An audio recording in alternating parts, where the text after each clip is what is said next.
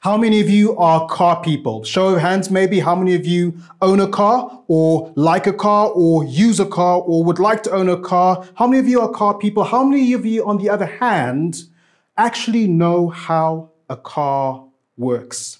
It reminds me, a couple of weeks ago, I was on the highway driving from Kitui to Nairobi for my daughter's birthday. Long story, but as I go over a speed hump, all of a sudden my car starts to make this kind of very, very strange noise. Even I could tell that things were not quite as they should be. Now, when that happens, you have two options. Well, it actually depends on whether you're a man or a woman. If you're a woman, you've got a better option. And if you're a man, really, you only have one option. If you are a woman, your better option probably, unless you're really, really good with cars, your better option is to stand on the side of the road and look helpless. That's my best advice to you, all of you lady non-mechanics out there. Now, if you are a man, you don't have that option. Don't go stand on the side of the road and look helpless. If you are a man, your only option, really, even if you know nothing about cars, is to do what I did, which is to get out and open the bonnet of your car and look inside. Even if you have no clue what anything in there is, that's your only option as a guy. Don't be standing on the side of the road looking helpless. That's what I did, and I just managed to sort it out with some help. Well, how many of you ever wonder, how does Christianity work? I mean, how does it really work? You may be sitting there and thinking, well, but I thought that you were a pastor in a church. You should know how Christianity works. And to a certain extent, I do, but I sometimes catch myself wondering some things. Now, for instance, last week we had a vintage classic, powerful message from our friend Lex Loizides on Acts chapter 3, where we'll be turning in just a few moments. And he spoke about how some people are healed and sometimes some people are not healed. Have you ever wondered, how does that actually work? Or have you ever found yourself wondering this? Have you ever found yourself looking at life and just thinking, do you know what? I see bad things happening to good people. In fact, I see bad things happening to good Christians. And on the other hand, sometimes I see good things happening to bad people. Sometimes I see good things happening to bad Christians. How does that work? If you ever find yourself wondering things like that, then like me, you will be so thankful for the book of Acts that we are going through story by story, chapter by chapter. And I trust it's serving you well. I am being so enriched by it. And we are doing it under the banner of becoming a church, becoming a group of believers, a company of Christ followers who is impacting our city, and beyond impacting our city, the great city of Nairobi. For those of you who are One Tribers, we want to see impact far beyond, because we are a people called not just to Jerusalem, Judea and Samaria, but a people called to the ends of the earth. And so we are getting caught up as individuals and as a body, as a church body, in this book of Acts. And as I said last week, we were in Acts chapter 3, and Lex served us superbly. He told us the story of a man who was lame from birth, and he was healed at the age of 40 years old, right at the gate of the temple, the gate called Beautiful. And now you and I are in the aftermath of that story. We're going to hear Peter's explanation of what went down and also of what didn't go down in God working that miracle. And we're going to look at all of that under the heading of our sermon title today is As If. I'm going to pray first and we're going to dive straight in. God, I pray that you would draw us into your story, whether we would call ourselves Christ followers or not. God, I ask that you would catch us up in what you are doing on planet Earth. God, I pray that you'd give us a bigger purpose, give us a bigger picture this morning. And God, I pray that you'd answer questions that I and others have. I pray that you'd encourage us. I pray that you'd strengthen us in the name of your Son, Jesus. And everyone said, Amen. All right, we can pick up the story, Acts chapter 3, verse 11. Peter has just been used by God to heal a man born crippled. He was a beggar. And verse 11 says that while the beggar, picture it, held on to Peter and John, all the people were astonished and came running to them in the place called Solomon's Colonnade. Can you picture it? It's like chaos. This guy who hasn't walked in 40 years is standing up and he's hanging on to Peter and John. Why is he hanging on? It's hard to say. Maybe he really likes Peter and John because God's just using to heal him, or maybe he's still a little bit unsteady on his feet. I doubt that that's the answer. But then there's these crowds of people who are astonished and amazed, and they are rushing around and crowding around. And then we get to listen in as Peter sees this moment. It's similar to Acts chapter 2, where the Holy Spirit came down and the crowd gathers to see the spectacle. And similarly now a crowd is gathered in the wake of what God has done. And Peter in his message, and unfortunately we don't have time to go through every aspect of his message. I want to encourage you, get into it during the week, get into it during life groups. You're going to have a great time. There's so much good stuff in here. But Peter, we get to listen to his message. And his message, what we're going to draw out is two things from just the opening bit of his message this morning. He tells us about what did go down, and he tells us about what didn't go down. And we're going to start with Peter telling us about what didn't go down in that healing. People have gathered around, and they're astonished. And as a crowd gathers, I can almost, I want you to come into the story with me. I can almost hear them beginning to whisper to one another as they see this well-known cripple standing on his feet. And I can hear one person whisper to the person next to them, "Hey, I think that those are Peter and John standing over there." And then someone else next to them, a lady perhaps, says, yeah, I heard that they had spent 3 years training with the miracle worker, Jesus. Then someone else says, yeah, but I think those two were 2 out of the 3 who went up the mountain with him.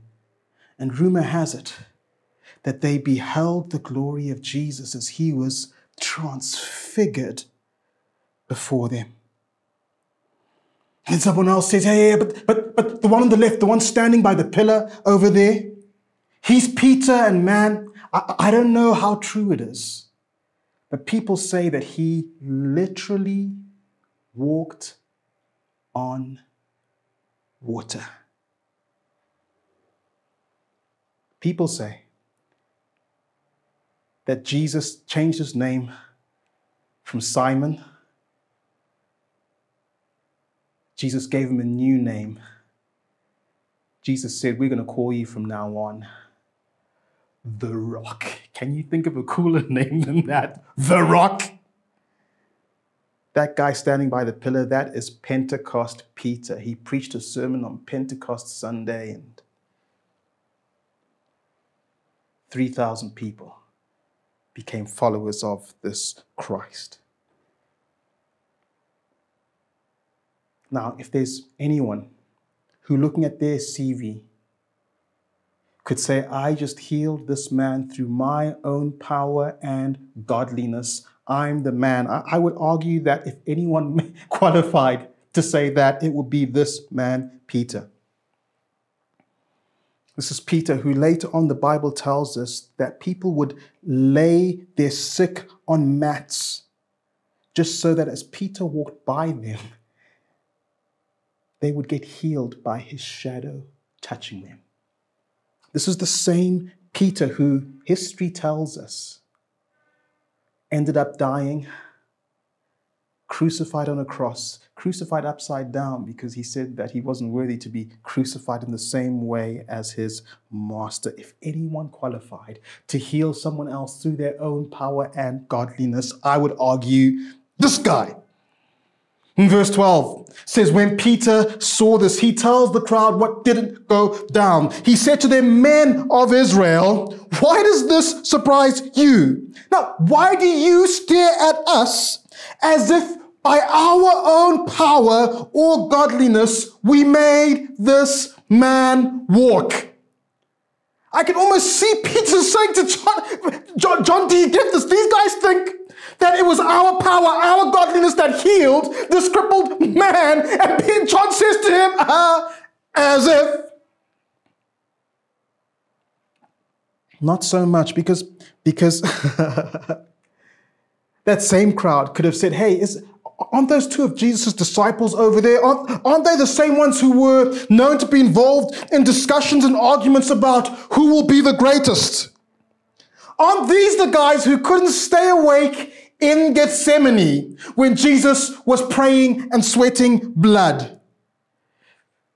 Yeah, that guy Peter, yeah, he walked on water, kind of, but not really. But he did, but then he ended up sinking, and Jesus had to rescue him. In fact, I think Peter's the guy who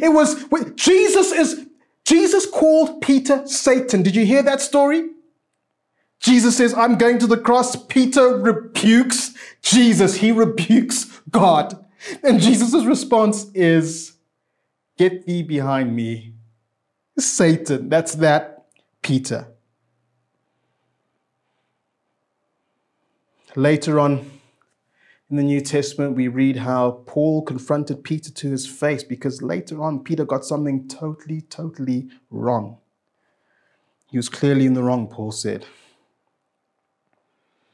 This is the same Peter who just a few short weeks earlier denied that he even knew Jesus. This guy's power and godliness? I don't think so. Now, friends, why is this important? Of all the potent words that Peter shares, why is this important? Friends, this principle that it wasn't by Peter and John's own power or godliness that this cripple was healed has massive ramifications for how we start our spiritual journey with Jesus, for how we continue our spiritual journey with Jesus, and how we process things along the way. This has massive implications for how we start our spiritual journey with Jesus. I often ask people, some of you have heard me tell this before, and I tell it again because it is so important, so foundational.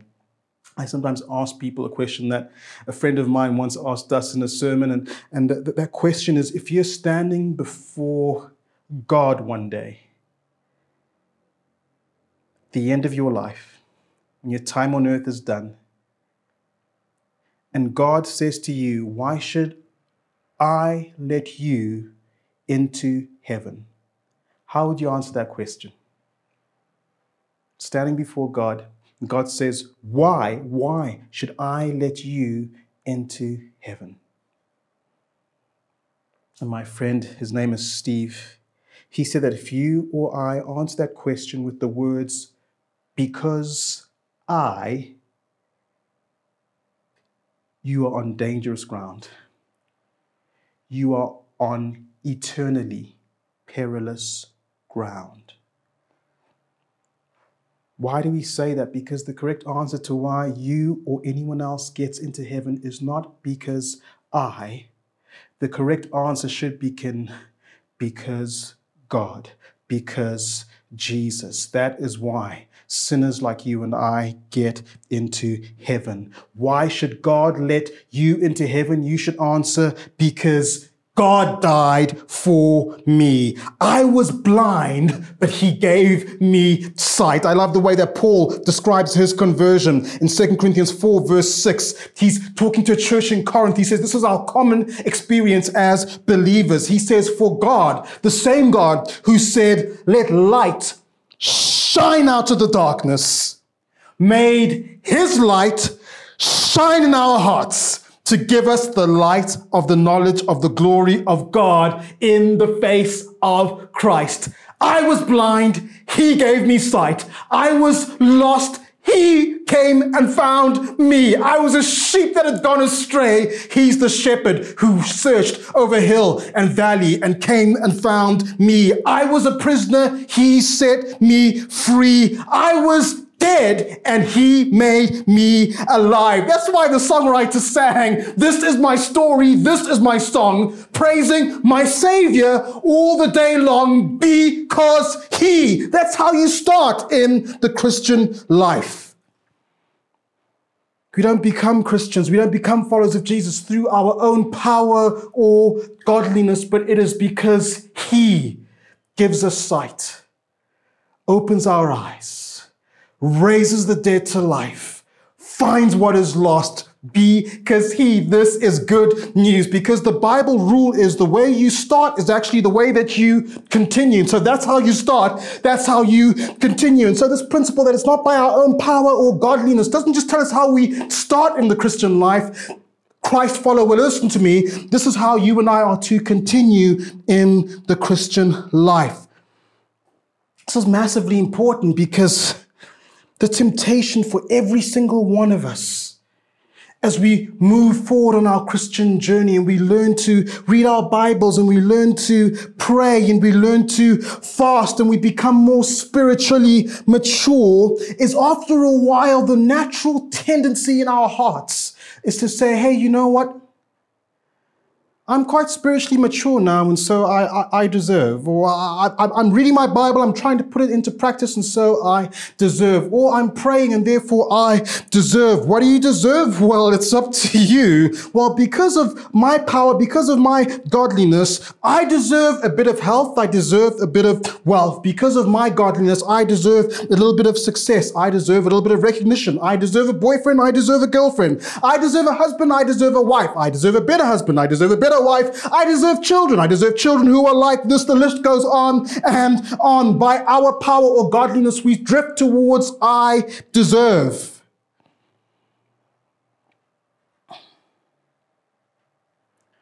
I deserve are dangerous words for a Christian.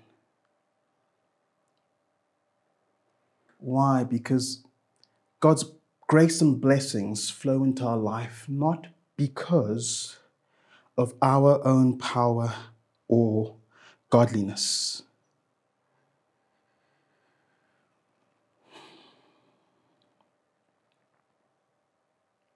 Let me illustrate it to you this way.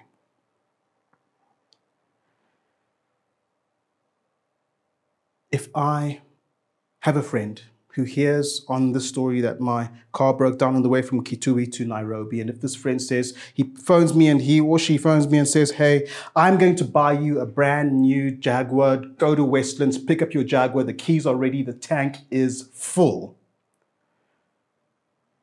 All you have to do is get 50 bob, fare for the matatu. Get yourself to the nearest stage. Get onto a matatu bound for Westlands. And your Jaguar is there waiting for you. And I do that. I get my 50 bob and I walk to the matatu stage and I get into the matatu and I arrive at the Jaguar dealership in Westlands and I get into that car and I can smell that new car smell. And I can feel the leather of the seats. Did I do anything? Well, yeah, I found 50 bob and I got into the matatu and I got myself to Westlands. But that what I did not earn that Jaguar. That was paid for by someone else. And so, friends, the concept of earning is foreign to the Christian who understands grace. Grace is not about earning. Grace is opposed to earning. Understand this. Grace is not opposed to effort. Grace is opposed to earning. Grace doesn't mean that you don't put any effort into your Christian life. It doesn't mean that you don't pray. It doesn't mean that you don't fast. In fact, the more you understand grace, I think the more that you will pray, the more that you will fast. You will put in effort, but the thing about grace is not opposed to effort. It is opposed to earning. Grace understands that 50 bob matatu fare does not earn you a new Jaguar to drive.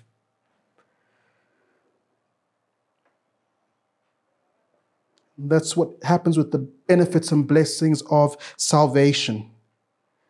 He earned it. Jesus earned it through his effort, and so I don't have to earn it through my effort. Jesus is the sacrifice. He is enough, and because of him, it is finished.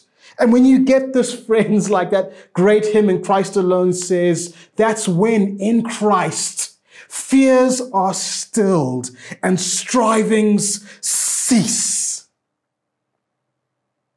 Have you got to the place yet where your strivings have ceased? And your life is full of effort for the glory of God, but it's not an effort that thinks that you're going to earn anything by your own power or your own godliness. It's effort that is a response of gratitude and worship and purpose and thanksgiving to the one who owned it all. And his name is Jesus. So this affects how we start, it affects how we continue, it affects how we process everything along the way. I want to give you two quick examples. This principle affects how we process healing. It affects how we process some of what happens around us in popular culture. Let me talk briefly about how we are not blessed, we are not healed, we're not saved through our own power or godliness. A man, a cripple from birth, 40 years has just been healed. And Peter says it's not as if this was by our own power and godliness. Now, I don't know about you, but one of the things that stops me from praying for the sick more often is I think, what happens if they don't get healed? I'm going to disappoint them. It's not nice when you pray for someone and, like Lex mentioned last week, sometimes nothing happens. But friends, if we're going to grow in healing, and this is our prayer as a church, and I hope it's your prayer as a Christ follower, that we would grow in healing, that we'd see miracles more and more, like they did in the book of Acts. And I was so helped by a friend, his name is Denny Taylor, and years ago we were in a training. We wanted to learn about how we can grow more in this thing of healing, and he said this, I found it so helpful. He stood up in front of us, and he said to the small class and sitting in a lounge in a suburb somewhere, he said, hey, listen, is it right? And you can answer this for yourself as well. Is it right when someone gets healed for you to take the glory? And all of us were in the class and we think that's an easy one. It is not right for us to take the glory. All the glory goes to him. He heals, we don't. And then Denny, he said, okay, if we agreed on that, then why do you want to take the blame if people don't get healed? Do you see that? And you see Peter's genius here as he's saying, hey, listen, I want Jesus to get all the glory, not us, not our power, not our godliness. I want him to get all the glory. And actually what that means is that if it ever happens that anyone isn't healed, then I don't get the blame. It's actually Jesus who gets the blame. And that releases us. It's so freeing that actually when we lay hands on the sick, we don't heal. God does the healing. We do the laying in of hands. When we ask God for a prophetic word, it's him who gives. We just deliver what we've got as faithfully as we can. It's freeing and it's powerful. That we are not the generators of the power, our power and our godliness. The empty tomb is the generator of that power. You can see this theme woven throughout Scripture. One place, Paul says, we have this treasure in jars of clay. Why? Why have treasure in jars of clay, Paul says? So that it's obvious that the all-surpassing power is from God and not us. God loves to use broken vessels. You say, God, why do you like to use broken vessels? I think he'd give two answers. He'd say, well, number one, because they're the only kind of vessel available. And number two, because when God uses broken vessels, like Peter and like you and like me, he gets all the glory. So as we process things like healing, it's freeing that the healing power doesn't come because of our own power or godliness. It's his all-surpassing power. It helps us process as we go through life. And from time to time, you'll have Christian leaders who drop the ball and who sin. And they are recent examples of that even in the last few months.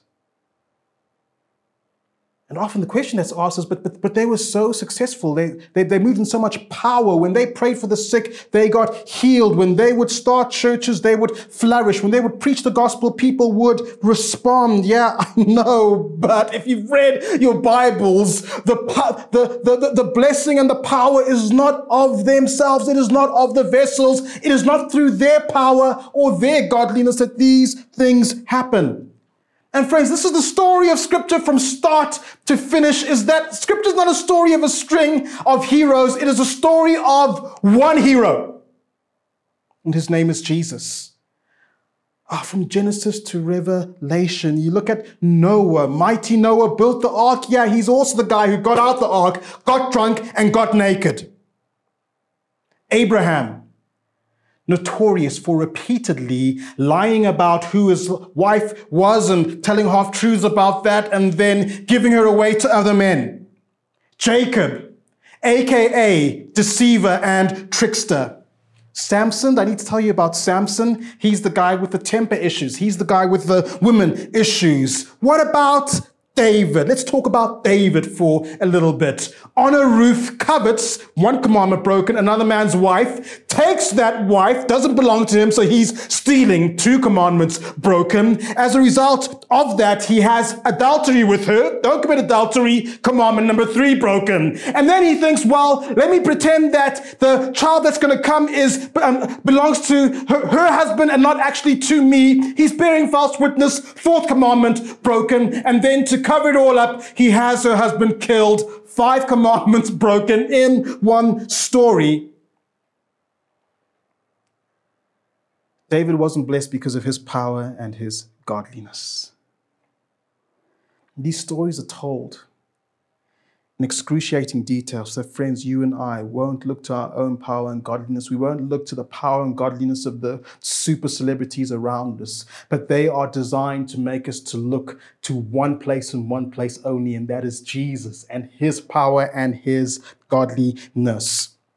All right, let's move on. So the God of Abraham, Isaac, and Jacob, the God of our fathers, has glorified, verse 13, his servant Jesus. Peter says, hey guys, don't look at us like this happened by our own power or godliness, as if, no. The God of Abraham, Isaac, and Jacob, the God of our fathers, has glorified his servant Jesus. You handed him over to be killed, and you disowned him before Pilate, though he had decided to let him go. You disowned the holy and righteous one, and asked that a murderer be released to you. You killed the author of life.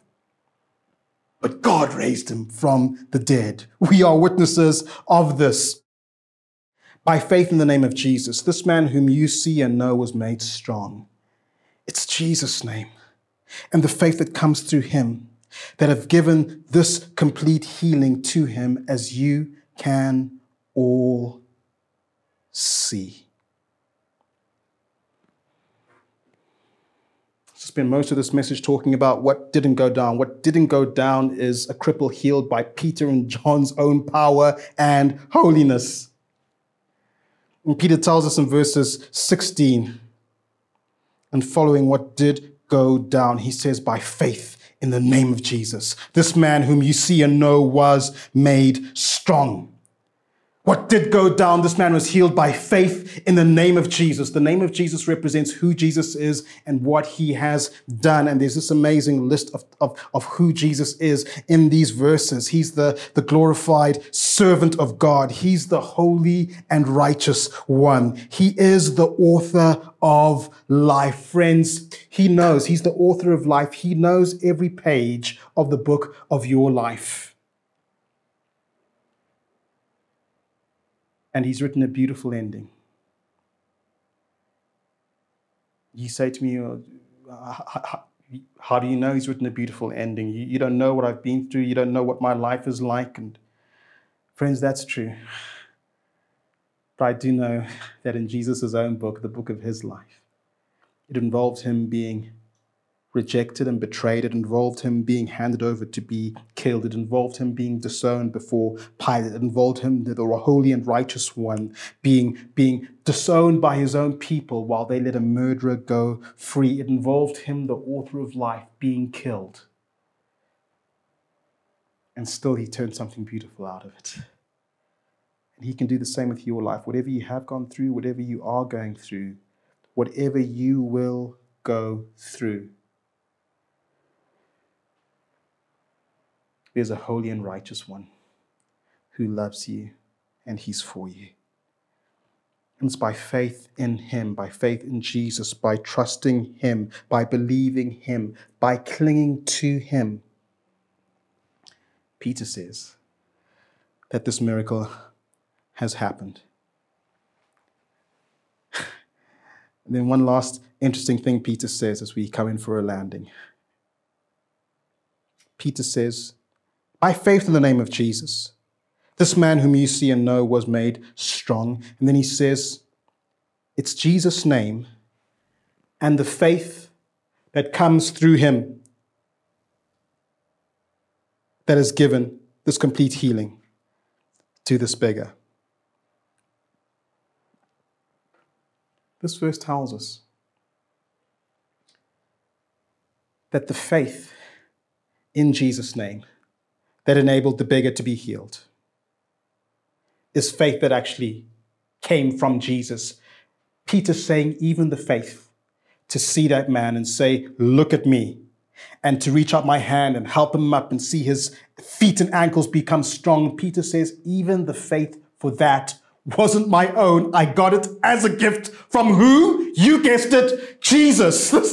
This, friends, is radical. What this means is that salvation is from God, from first to last. It means that we aren't just saved by our own effort, by our own power, by our own godliness. It means that we don't just continue by his grace. It means that even the faith that gets us started and sustains us itself is a gift from him. Going back to our Jaguar illustration, this means that he not only paid for the Jaguar and the full tank of fuel, he found us the 50 bob to get onto the matatu, and then he carried us to the matatu stage, put us onto the matatu, and sent us through, because salvation, your rescue, your story is all about him from start to finish.